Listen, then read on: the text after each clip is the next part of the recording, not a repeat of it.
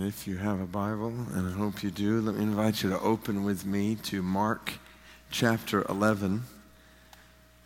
I do want to welcome you to worship this evening with the church at Brook Hills, and especially if you're visiting with us, whether you're here from another church visiting with us, or maybe if you're here and you don't know Christ, or exploring Christianity, the church, exploring who Christ is. We want to welcome you. We hope that tonight it'll be evident to you in the church why we celebrate Christ like we do. But you have come on a special day of sorts for our faith family, because this is a day that we have set aside for fasting and prayer together as a church. Maybe you're a member of the faith family and you missed that memo, and we are not bitter at all that you have had breakfast and lunch and snacks along the way. But we would encourage you to abstain from dinner alongside of us tonight. The picture is, and we see this all throughout Scripture among the people of God, Old Testament and New Testament, fasting is important discipline in our growth in Christ, and not just individually, but as a people. Oftentimes in the Old Testament, we see the people of God setting aside days of fasting for guidance, for direction, for deliverance. In some circumstances, we see the people of God. We did this in August. We see this in Joel, the picture of fasting and confession of sin and repentance. We see the people in Acts chapter 13, the local churches worshiping and fasting, and that's where the birth of Paul's missionary journeys comes out of. And so we set aside periodic Sundays during the year for fasting together and praying together. And this is that Sunday. And oftentimes when you look in Scripture, you see fasting for specific reasons. And what we're doing, and you see at the top of your notes there, is a fast today for the nations. Now, when you hear that word nations, I want you to think about it like Scripture thinks about it. Because when Scripture talks about nations in the Old Testament, when Jesus says, go make disciples of all nations, go preach the gospel to all nations, the picture is not nations like we think of it in our world today. 190 or so nations like the United States.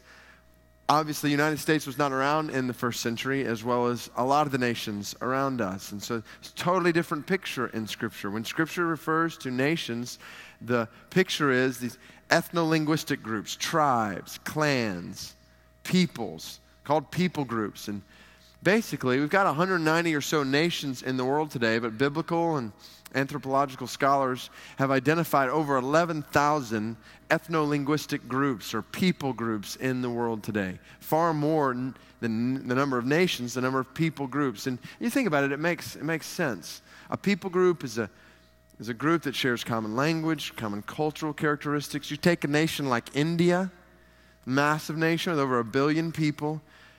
Those people are not monolithic. Not all Indians are exactly the same. You've got tons of different people groups in India, tons of different languages, tons of different cultural characteristics. Not just India, here in the United States. There are tons of different people groups living here in Birmingham, especially you go to a mega city like New York or something, and you stand on the subway and you hear all these different languages and all these different people groups represented around you. And so over 11,000 people groups in the world. And those same biblical anthropological scholars have studied to see how the gospel has penetrated these different people groups. And basically they have identified over 6,000 people groups that are still today unreached with the gospel. To be unreached means that in that people group, less than 2% of the people are evangelical Christian, gospel-believing Christians. So less than 2% of the people have heard and believe the gospel, which just to practically help us understand this, if you're living in one of those people groups, the reality is you would be born and you would live and you would die, and the likelihood is you would never hear the gospel. You never even hear it. These are not a people who have heard the gospel and 98% of them have rejected it. The reality is the masses, some estimate over 1.5 billion people, have never even heard it, don't have access to it. How is that possible?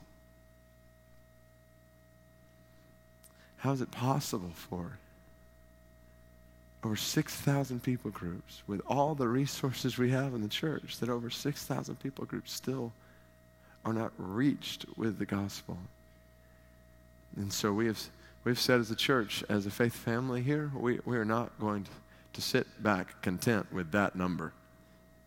That we're gonna give. We're going to prioritize our spending in our lives and our families, and we're going to stop running after all the stuff in this world. We're going to start spending on what really matters, the spread of the gospel to the ends of the earth. We're going to give. We're going to go. We're going to go short term for short periods of time. We're going to go long term. Some of us are going to pack our bags, sell our homes here, and move into these people groups around the world. We're going to go long term. We're going to give. We're going to go, and we're going to pray. When Jesus in Matthew 9 is talking about the harvest in need of the gospel, he says one thing. He says, pray to the Lord of the harvest. And so that's why, in particular, we've set aside this Sunday as a day of fasting and prayer for the gospel to go to the nations, to all of these people groups. Now, the text we come to is Mark chapter 11. It's a text that we have read this last week. We're going to start in just a second in verse 15. It's a story, a short story, a surprising story in the Gospels that gives us a bit of a different picture, portrait of Jesus than that which we oftentimes think. So what I want to do, you've got in your notes 3 different emphases I want to show you in this short story. And what we're going to do is we're going to look at each one of these 3, and then we're going to pause. And we're going to let that soak in. We're going to spend time in prayer. You see some prayers that we're going to pray corporately together. We're going to pray individually. We're going to sing together in musical worship. We're going to let these 3 emphases soak in and let this kind of encapsulate our day of fasting and prayer. So, Mark chapter 11, verse 15. Listen to this story with me. And they came to Jerusalem, they being Jesus and the disciples. And he being Jesus entered the temple and began to drive out those who sold and those who bought in the temple.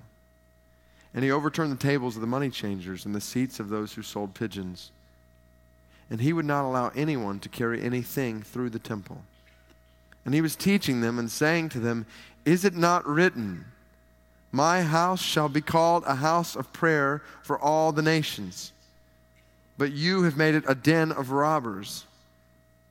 And the chief priests and the scribes heard it and were seeking a way to destroy him, for they feared him, because all the crowd was astonished at his teaching. And when evening came, they went out of the city. Let's pray.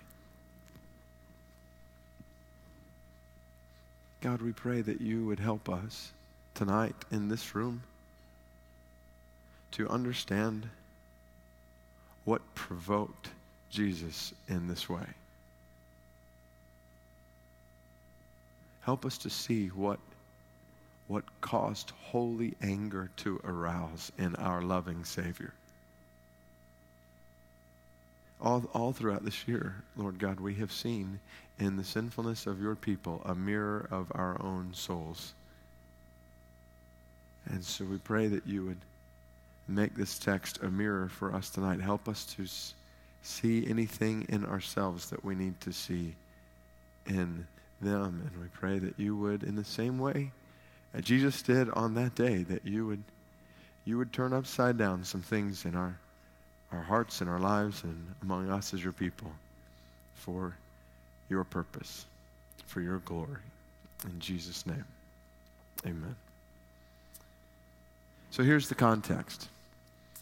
This is just a couple of days before Jesus is about to go to the cross and die. So he's walking in the morning into Jerusalem with his disciples. The picture at the center of Jerusalem was the temple that God had set up in the Old Testament. And structure of the temple is really important here. Picture temple building in the middle, surrounded by different courts.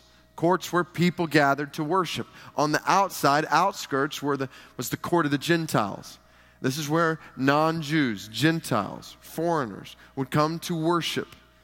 Then you go through the court of the Gentiles, if you're working your way from the outside in, you walk through the court of the Gentiles, and you will come to a sign that literally says, if you're a foreigner, you go no further than here. Gentiles, stop here. Then you keep going in if you are Jewish, and you would come into the court of Jewish women, where the Jewish women would worship. You keep going further, you come to the court of Jewish men, where the Jewish men would worship. You keep going forward, you come into the court of priests, where the priests who led the people of God in the worship of God would do their work. And then you come to the temple building itself, and you progress into the center of that, and you come to the Holy of Holies, where God symbolically in His glory dwells among His people. And what happens is, as you work your way from the outside in, less and less and less people are able to progress in. You got everybody able to gather in the court of the Gentiles. You get into the Holy of Holies, and only the priest at periodic times, only at certain times, can go into the Holy of Holies. There's a curtain that separates. The picture separates sinful man from a holy God.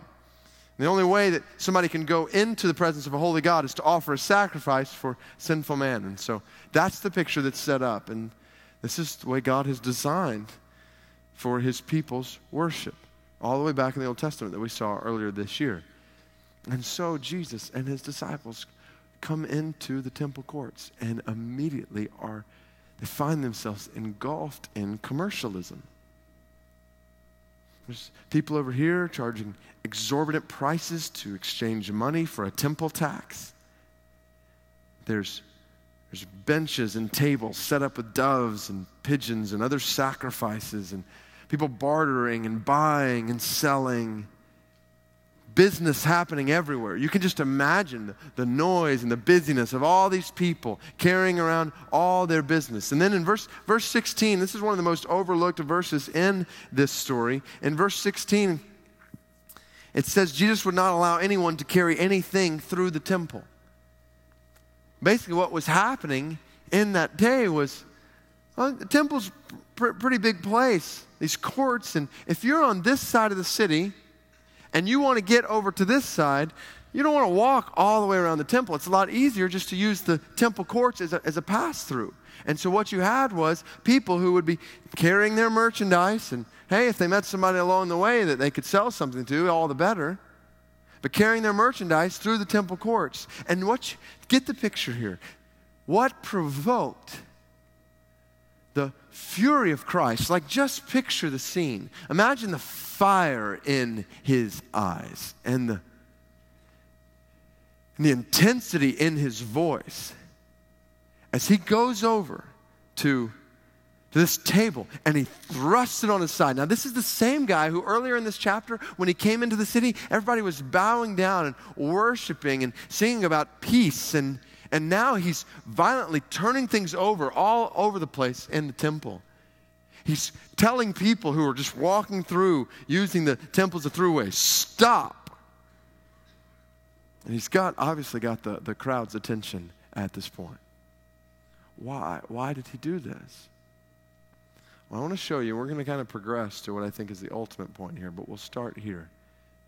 He was provoked to holy anger because He was surrounded by a people who would become casual with the presence and the glory of God. A people who were carrying on all their business in busyness and weren't giving second thought to the reality of who they were there to worship and the one in whose presence they were in, His glory and His might and His power. And these people were just not even giving second thought to that. Now, here's where we need to be really careful in this passage. We don't need to equate in any way temple with church building. Okay, the picture is not, okay, well then we need to make sure we don't have a lot of business going on in the church building. That's not the picture. We're going to see temple and church building very, very different. But there are some parallels here. Let me ask you a question. Do you think it is possible for us as the people of God to be so consumed with religious activity that we lose sight of the greatness of our God? Is it possible for us to consume our lives with religious routine and lose sight of the one around whom, the one to whom we are giving worship to? Like even in a room like this, when we do gather together as the church, isn't it possible for us to kind of go through the motions? Sing a few songs, listen to a guy talk for a long time, and then sing some more, and then we go on, and that's just what we do, and never give recognition to the reality of what we have gathered together to do? Like, think about it. We have come together in this room to give glory and honor and praise to the one who is infinitely holy and inconceivably wonderful. His greatness, no one in this room can fathom. All of us collectively in this room cannot imagine the splendor of the one we are worshiping, the greatness, the gravity of our God, the magnitude of what is involved in worship. God, help us not to be casual with you, or complacent in your worship. And this is where, first thing in your notes there, why are we fasting today? We're fasting from food, coming aside from food, saying, more than we hunger for food, we hunger for the praise of God in the church. We hunger for the praise of God. We want to revere God, to be in awe of God. We want His name and His greatness to be exalted in the church. And so what I want us to do is I want us to let this soak in prayer and in worship. You've got in your notes, you'll notice 3 different prayers. And these prayers are corporate prayers that I want us to pray together. They're taken from a great Puritan prayer book called The Valley of Vision. And you study Puritan men and women, this was centuries ago. And these are men and women who walked with God and knew God. And prayers they were praying and writing preserved for centuries. And so what I did is I took them and I kind of reworked them a little bit, just took out some these and thous so we would kind of understand what we were praying.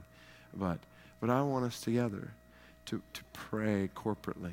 And we're going to start with this first one, and then after we pray to praise together, and then to pray some more. But across this room, just before we go any further, to be reminded of the gravity of our God and the wonder of what we have actually gathered together to do in this room tonight.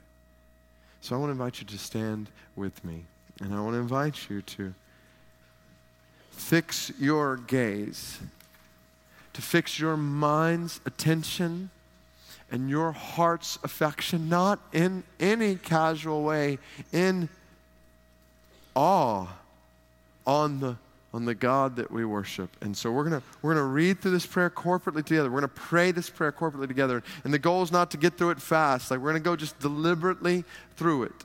And I want you to consider the wonder of our God the Father, and God the Son, and God the Spirit, that He is the God we praise. And so we're going to pray this together, then we're going to sing. I just want us to let this soak in. We hunger for the praise of God in the church. Let's pray this together, aloud together. 3 in 1, 1 in 3, God of our salvation, Heavenly Father, blessed Son, eternal Spirit, we adore you as one being, one essence, one God in 3 distinct persons. Oh, Father, you have loved us and sent Jesus to redeem us. Oh, Jesus, you have loved us and assumed our nature. You have shed your blood to wash away our sins. Oh, Holy Spirit, you have loved us and entered our hearts. You have implanted there eternal life, and you have revealed to us the glories of Jesus. 3 persons and one God, we bless and praise you for love so unmerited, so unspeakable, so wonderful, so mighty to save the lost and raise them to glory. Oh, Father, we thank you that in fullness of grace, you have given us to Jesus to be his sheep. Oh, Jesus, we thank you that in fullness of grace, you have accepted us and become our advocate. Oh, Holy Spirit, we thank you that in fullness of grace, you have implanted faith within us. You have subdued our stubborn hearts, and you have made us to be one with Christ forever. Oh, Father, you are enthroned to hear our prayers. Oh, Jesus, your hand is outstretched to take our positions. Oh, Holy Spirit, you are willing to help our weaknesses, to supply us with prayers, and to strengthen us to praise. Oh, triune God, you command the universe, and we pray today, hallowed be your name. Your kingdom come, your will be done on earth as it is in heaven. Amen. You can have a seat. More than we hunger for food, we hunger for the praise of God in the church. Now go with me to Mark chapter 15. While you're turning there, I want us to realize in a deeper way what's going on in Mark chapter 11. So Jesus comes into the temple and he starts turning over all these tables. The reality is, he's turning a lot of things upside down here. And it's not just tables. Because what he's doing is he is redefining the worship of God. This is key to understanding. You go to John's account in John chapter 2 of this temple cleansing, and in Jesus' conversation with people afterwards, he makes it clear that his body is the temple, which is a pretty bold claim. The temple was a picture of the glory of God, the presence of God, and Jesus says, that's me. Like, you don't say that lightly. But this is the whole portrait of who Christ is. He is the glory of God in the flesh. He is the temple of God in the flesh. And just as you would go to the temple to meet with God, the way to meet with God is by going to Jesus. He is the way, the truth, the life. No one comes to God except through him. How can he make those kind of claims? And this is the essence of what we see in the temple. Holy God dwelling in the midst of sinful people, and worship led by a priest who would periodically, all kinds of other sacrifices, but then on the Day of Atonement would go into the Holy of Holies with the blood of a sacrifice. Why? Why blood? Why sacrifice? Because way back in Genesis 2, we saw God created man and woman and created them to dwell with him. And he told them, if you sin, you will die. And so in Genesis 3, they sin. But they're still alive. And the only way they're still alive is because God takes the sacrifice of an animal and clothes them. In his justice, the penalty for sin must be paid. And so that's where we see this whole sacrificial system set up. That when the priest goes in on the Day of Atonement, atonement means to be at one with something, to be reconciled with something. And so the way that the people, sinful people, are reconciled with the holy God is by a priest offering a sacrifice on the altar, sprinkling blood over what was the atonement cover, the blood of a sacrifice, to show that the payment for sin, death, had been paid, so that the holiness of God could dwell among sinful people. Well, Jesus comes on the scene, and he doesn't say, I'm coming to make a sacrifice at the temple. He comes and he says, I am the sacrifice. Now, don't miss it. He is the glory of God in the flesh, the presence of God in the flesh, the holiness of God in the flesh. He has no sin. And so days after this, when he walks to the cross and he pays the penalty of sin, and yet he has no sin to pay for, then whose penalty is he paying? I'm glad you asked. He is paying the penalty of sin that is due men and women in every nation, among every people group. And Jesus is paying their price on their behalf, our price on our behalf. Now what would happen is the priest, when he offered a sacrifice, would go through this curtain that separated him and sinful man from holy God, go in there, offer the sacrifice, and get out. Jesus, on the other hand, when he offers sacrifice, Mark chapter 15, verse 37. Verse 37 is Jesus. This is Jesus on the cross. He pays the price. He dies. Jesus uttered a loud cry, and the sinless one breathed his last. Jesus died. Verse 38. And the curtain of the temple was torn in two from top to bottom. Yes.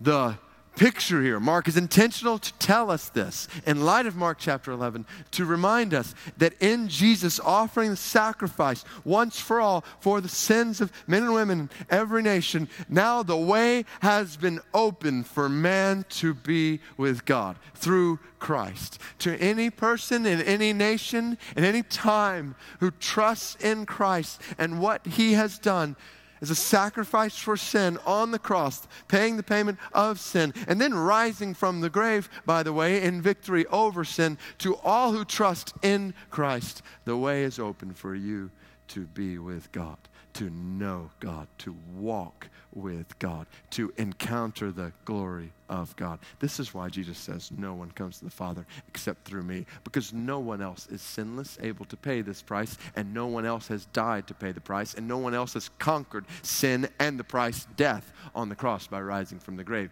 Anybody else brings those three things to the table, then we've got an argument here, but there's no one like him. And so, now, it gets better. Like, I'm not making this stuff up. This is real.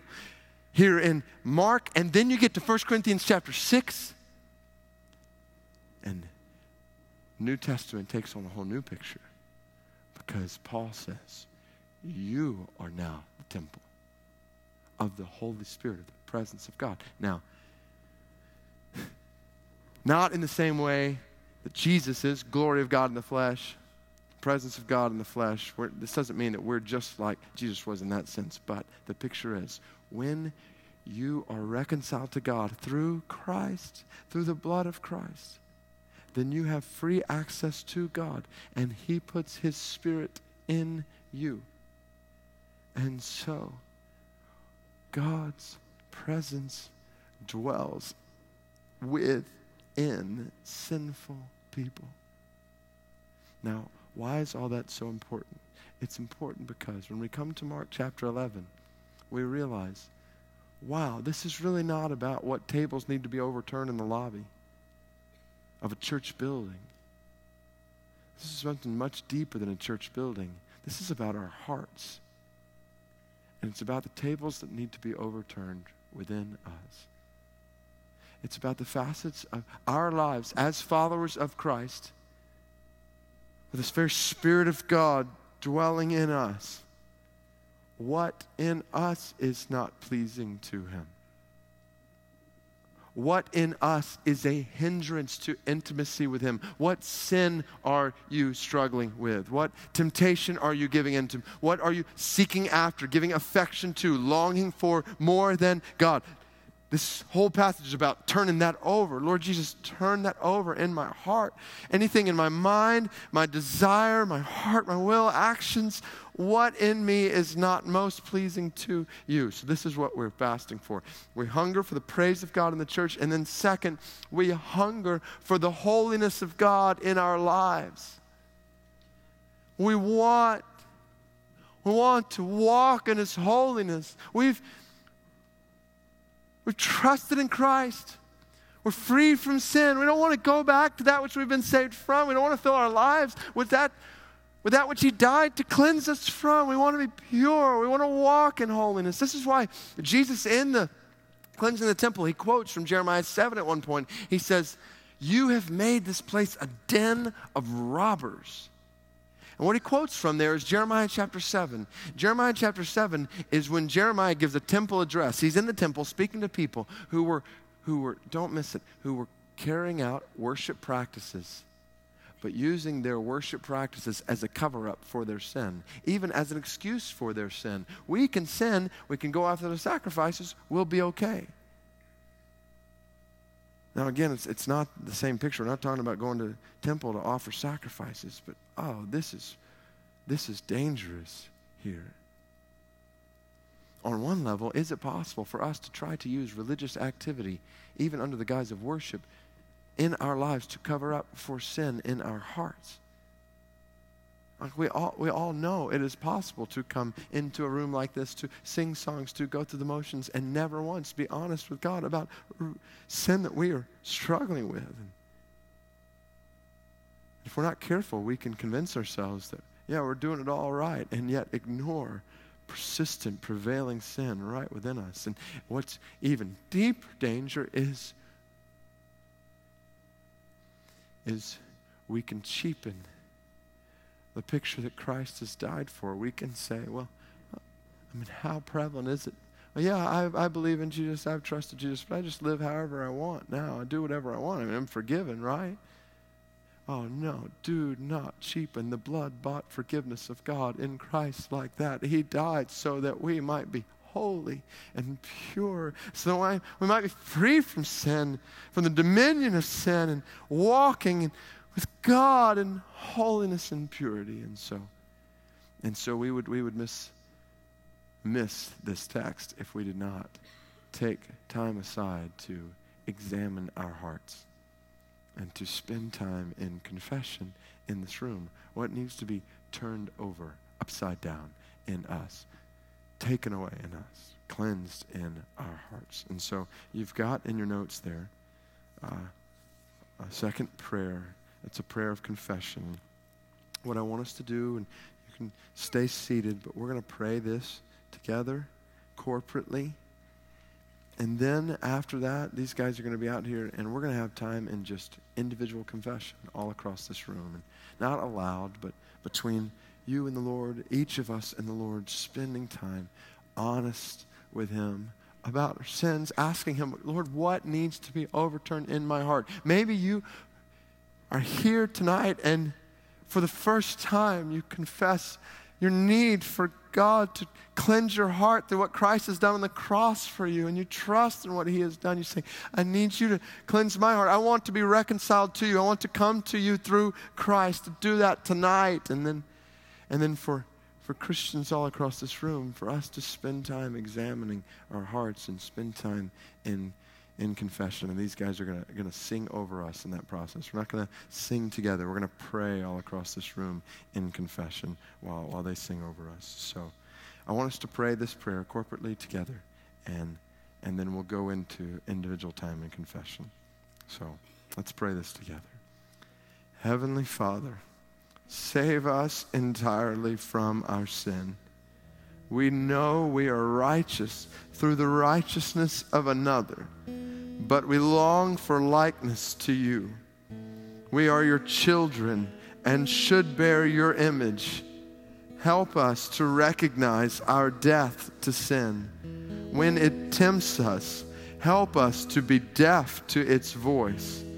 Deliver us from the invasion and dominion of sin. Grant us to walk as Christ walked, to live in the newness of His life, the life of love, the life of faith, and the life of holiness. We abhor our bodies of death, their envy, meanness, and pride. Forgive and kill these vices in us. Have mercy on our unbelief, on our corrupt and wandering hearts. when your blessings come, we begin to idolize them, and we set our affections upon them instead of you, our children, our friends, our wealth, and our honor. Cleanse this spiritual adultery and give us purity.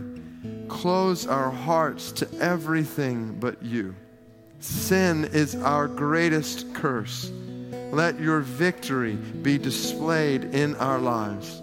Help us to be devoted, confident, obedient, resigned, childlike in our faith, to love you with soul, body, mind, and strength, to love others as we love ourselves, to be saved from raging tempers, hard thoughts, slanderous words, and unkind manners.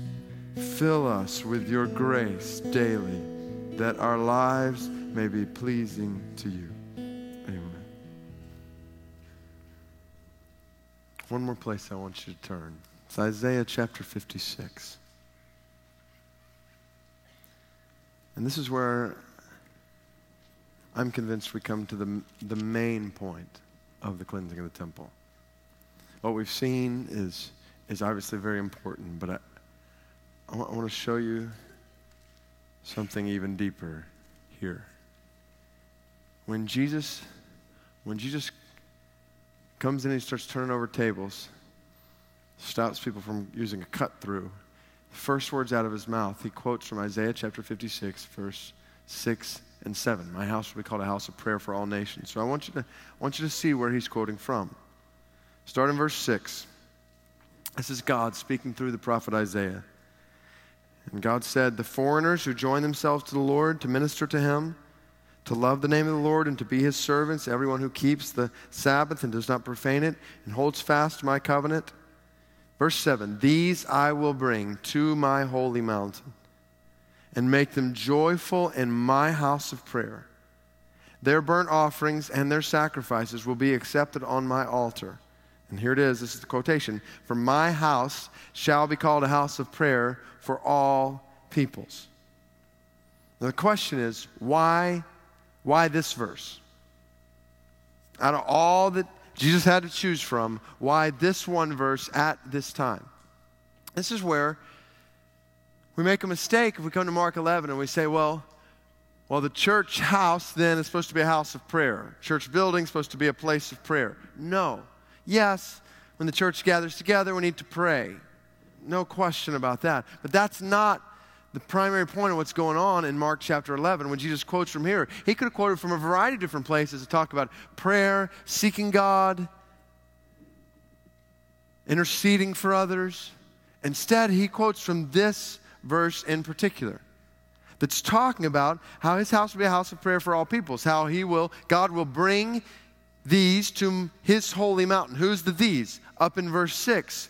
Foreigners who join themselves to the Lord, he will bring to his temple, and his house shall be called a house of prayer for all peoples. Now, when it says he will bring foreigners, when it says foreigners there in the Old Testament, do you think that's referring to Jews or Gentiles?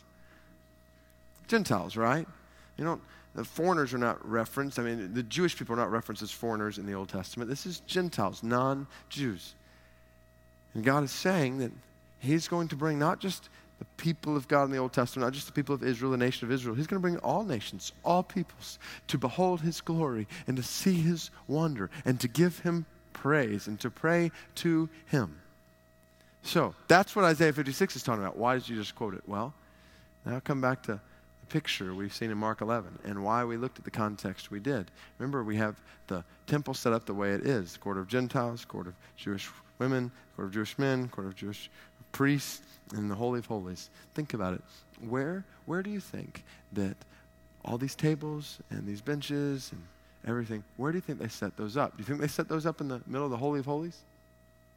Obviously not. Court of priests?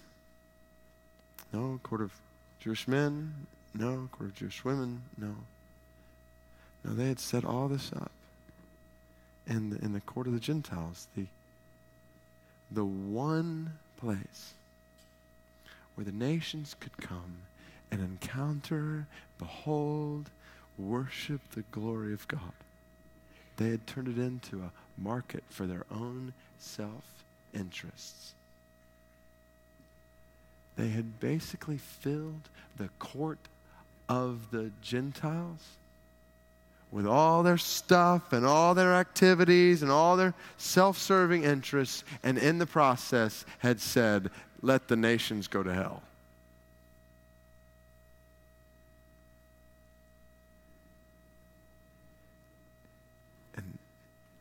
And this is where the mirror is clearest. Because is it not possible? Is it not what we have done? Have we not filled, under the guise of worship and religious activity, our lives as the people of God with stuff and things for ourselves, and in the process neglected 6,000 plus people groups who still don't even have the gospel? It's not that we don't have the resources to get the gospel to them. We got more than enough people and more than enough resources represented in the church today. But the reality is we have spent our resources and our energy and our money and our lives on more activities for ourselves and more comforts for ourselves and more things for ourselves, even under the guise of religious activity and worship, filled our lives with ourselves. And in the process, we have said to generation after generation among 6,000 plus people groups that still don't have the gospel, we have said, you can go to hell. But we're going to have our stuff, and we need to repent. We need to repent and to realize the purpose of worship is not to seek after gain self-interest, this, for that from ourselves, so we can have religious activities and programs and things. No, the purpose of worship is to raise up a people who are passionate about the praise of God among all peoples. God says, my desire is for my glory to be encountered by every single people group on the planet. He deserves praise. He desires praise and deserves praise from all 11,000 plus people groups. He deserves praise from every single one of those 6,000 people groups that still doesn't have the gospel. And the people of God who believe that will give their lives to making his praise known among them. So this is the primary reason we're fasting and praying today. Because we hunger for the praise of God in the church. Yes, we hunger for the holiness of God in our lives. And then most deeply, we hunger for the glory of God in the nations. More than we long for food, more than our souls desire, more than our stomachs desire food, our souls desire the gospel and the glory of God going to the ends of the earth. And the beauty is, not only does God desire and deserve their praise, he will receive their praise. There is coming a day, and he promised it in Isaiah 56. It's coming about in Revelation chapter 7, when every single one of these people groups is going to be represented around the throne of Christ, singing his praise, giving him glory. It's going to happen, which means all the more reason to give all of our resources to taking the gospel to them, because it's guaranteed to work. And you go to 6,000 plus people groups that don't have the gospel now, and you preach the gospel to them, you may lose your life in the process. You may lose property and stuff and things in this world. But in the end, they're going to believe. There's people that are going to believe and are going to be gathered together around the throne of God, giving him glory. And that's worth giving everything for. It's worth giving everything for. Then they'll respond. I want to share with you. Some of you may have been here at Secret Church on Friday night. Many of you I know weren't, because the tickets went out, sold out in 5 minutes. But we had an opportunity to hear from a friend that I want to introduce you to, Reza. And Reza is from Central Asia. And I want you to hear how a man in a people group that was unreached for the gospel, the Lord brought him to Christ. And I just want you to hear the sovereign grace of God, how God desires his glory from all people groups. Reza? Thank you. Yes, my name is Reza. I was born in Iran, 1975, the time that the revolution came in my country. That was a very hard time when I growing in country, very strong Islam religions. I couldn't make plan for my future. That was not freedom. My country started to fighting with the other country, Iraq. Every day we have a rocket and bomb in my city and my country.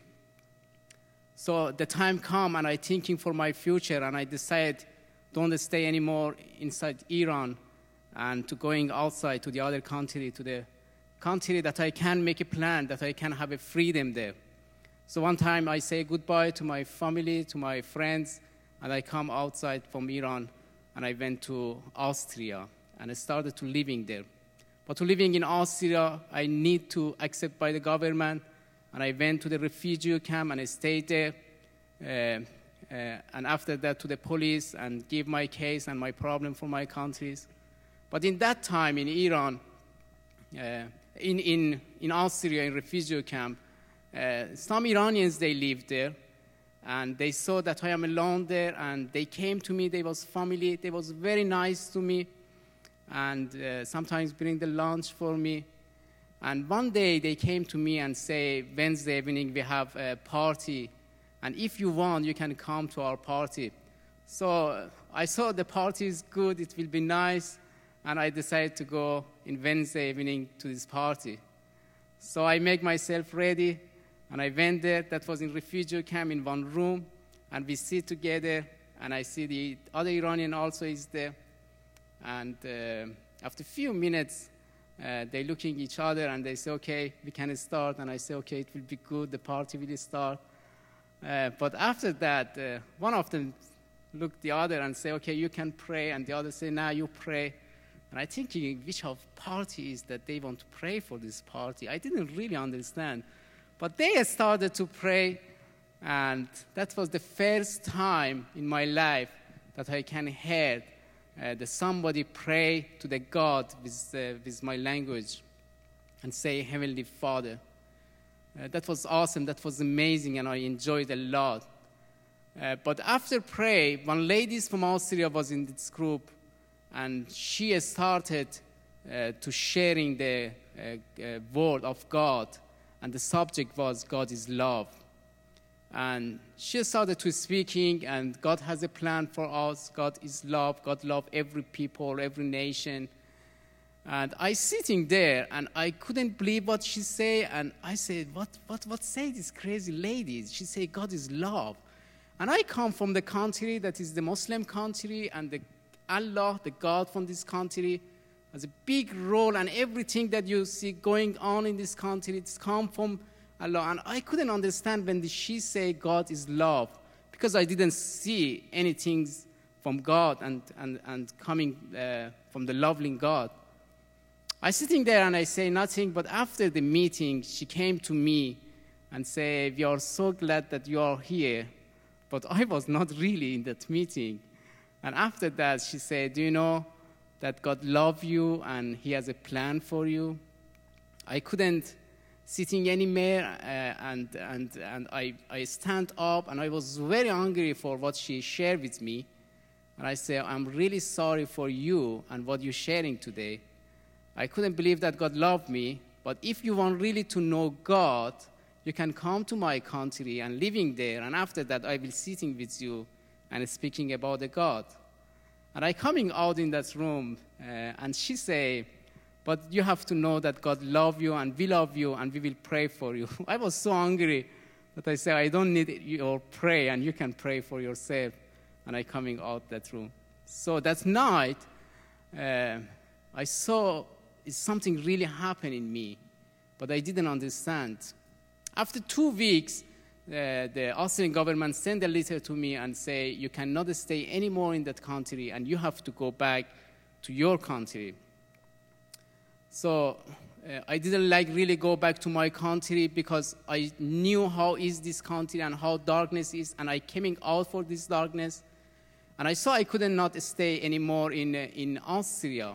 So I started to thinking, and I coming out at the night in my room and walking, and I told myself, Reza, what do you want to do with your life? You cannot go back to your country, and I didn't like to go. and I told myself, you cannot stay anymore here. You know, I was in the free country, but I was not free. And I asking and crying, where is my country, where I can to be there and living there. And the only things that come in my mind that I can really to do for myself, that was that I kill myself. So I was in this thinking, but amazing that in somewhere God touched my heart, and I started to speak to God. And I say, God, where are you? If I was in Iran and I asking where is God, my father, my parents, the teachers say you are not allowed to asking the God. But now I came to Austria, in this Western country, and somebody come to me and say, God love you and has interest for you and had planned for you. But if you can listening to my voice, please come, and I need you, and help me. And the Holy Spirit started to speak to my heart that night, and he used the word that this lady using for his word, and speak to my heart and say, yes, I love you, and I have a plan for you. That was amazing. That was awesome.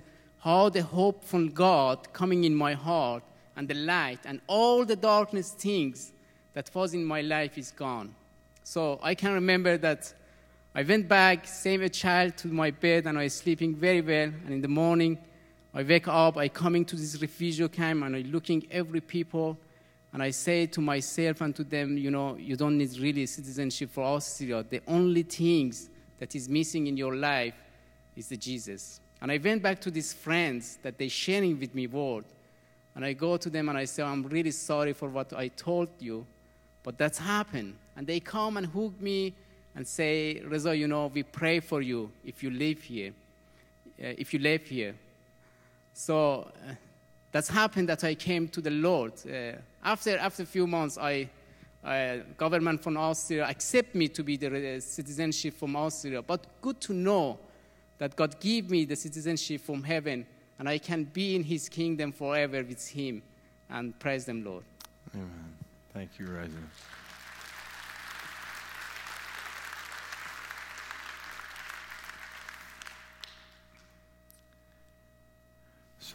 So there's over 1 billion Rezas living among people who have never heard God is love in Christ. What happens when they hear? Not saying it will always be easy by any means. Reza, you heard at the end of his story that he was granted citizenship in Austria after fleeing from Iran, but Reza's not just now coasting it out in Austria. Reza is going back into another country that we'll leave unnamed to proclaim the gospel there at the risk of his life. And he knows that people who've never heard need to hear, and he's willing to give everything to make it known. And I say we join him. I say we give, word warrants that we give, and we go and we pray. We spend ourselves, our lives and our families and the church until all these people groups know. Until that word unreached is eliminated from the category. We pray and we give and we go. And so what I want to invite you to do is I want to invite you to take there's brown paper bags at the end of each row. They're on the inside of each row. And you might need to go down to the inside to get it. I'm going to invite you to take those and begin to pass. There's cards inside. Take a card out and then pass them down the row. So everybody gets a card that looks like this.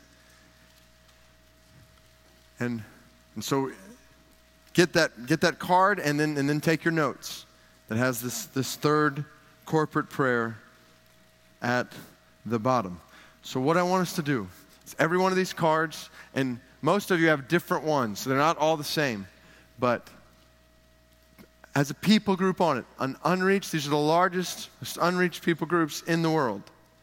And so I want to invite you to take a card And in just a second, we're going to intercede, we're going to call out, we're going to plead for the gospel and the glory of Christ to be made known among these people groups. What we're going to do is we're going to pray first, corporately together with this prayer that's in your notes, and then that's going to lead us into praying individually for these people groups. And we're going to pray together for the glory of God to be made known among the nations, among the people groups. So you can read that in a second and pray specifically for that people group.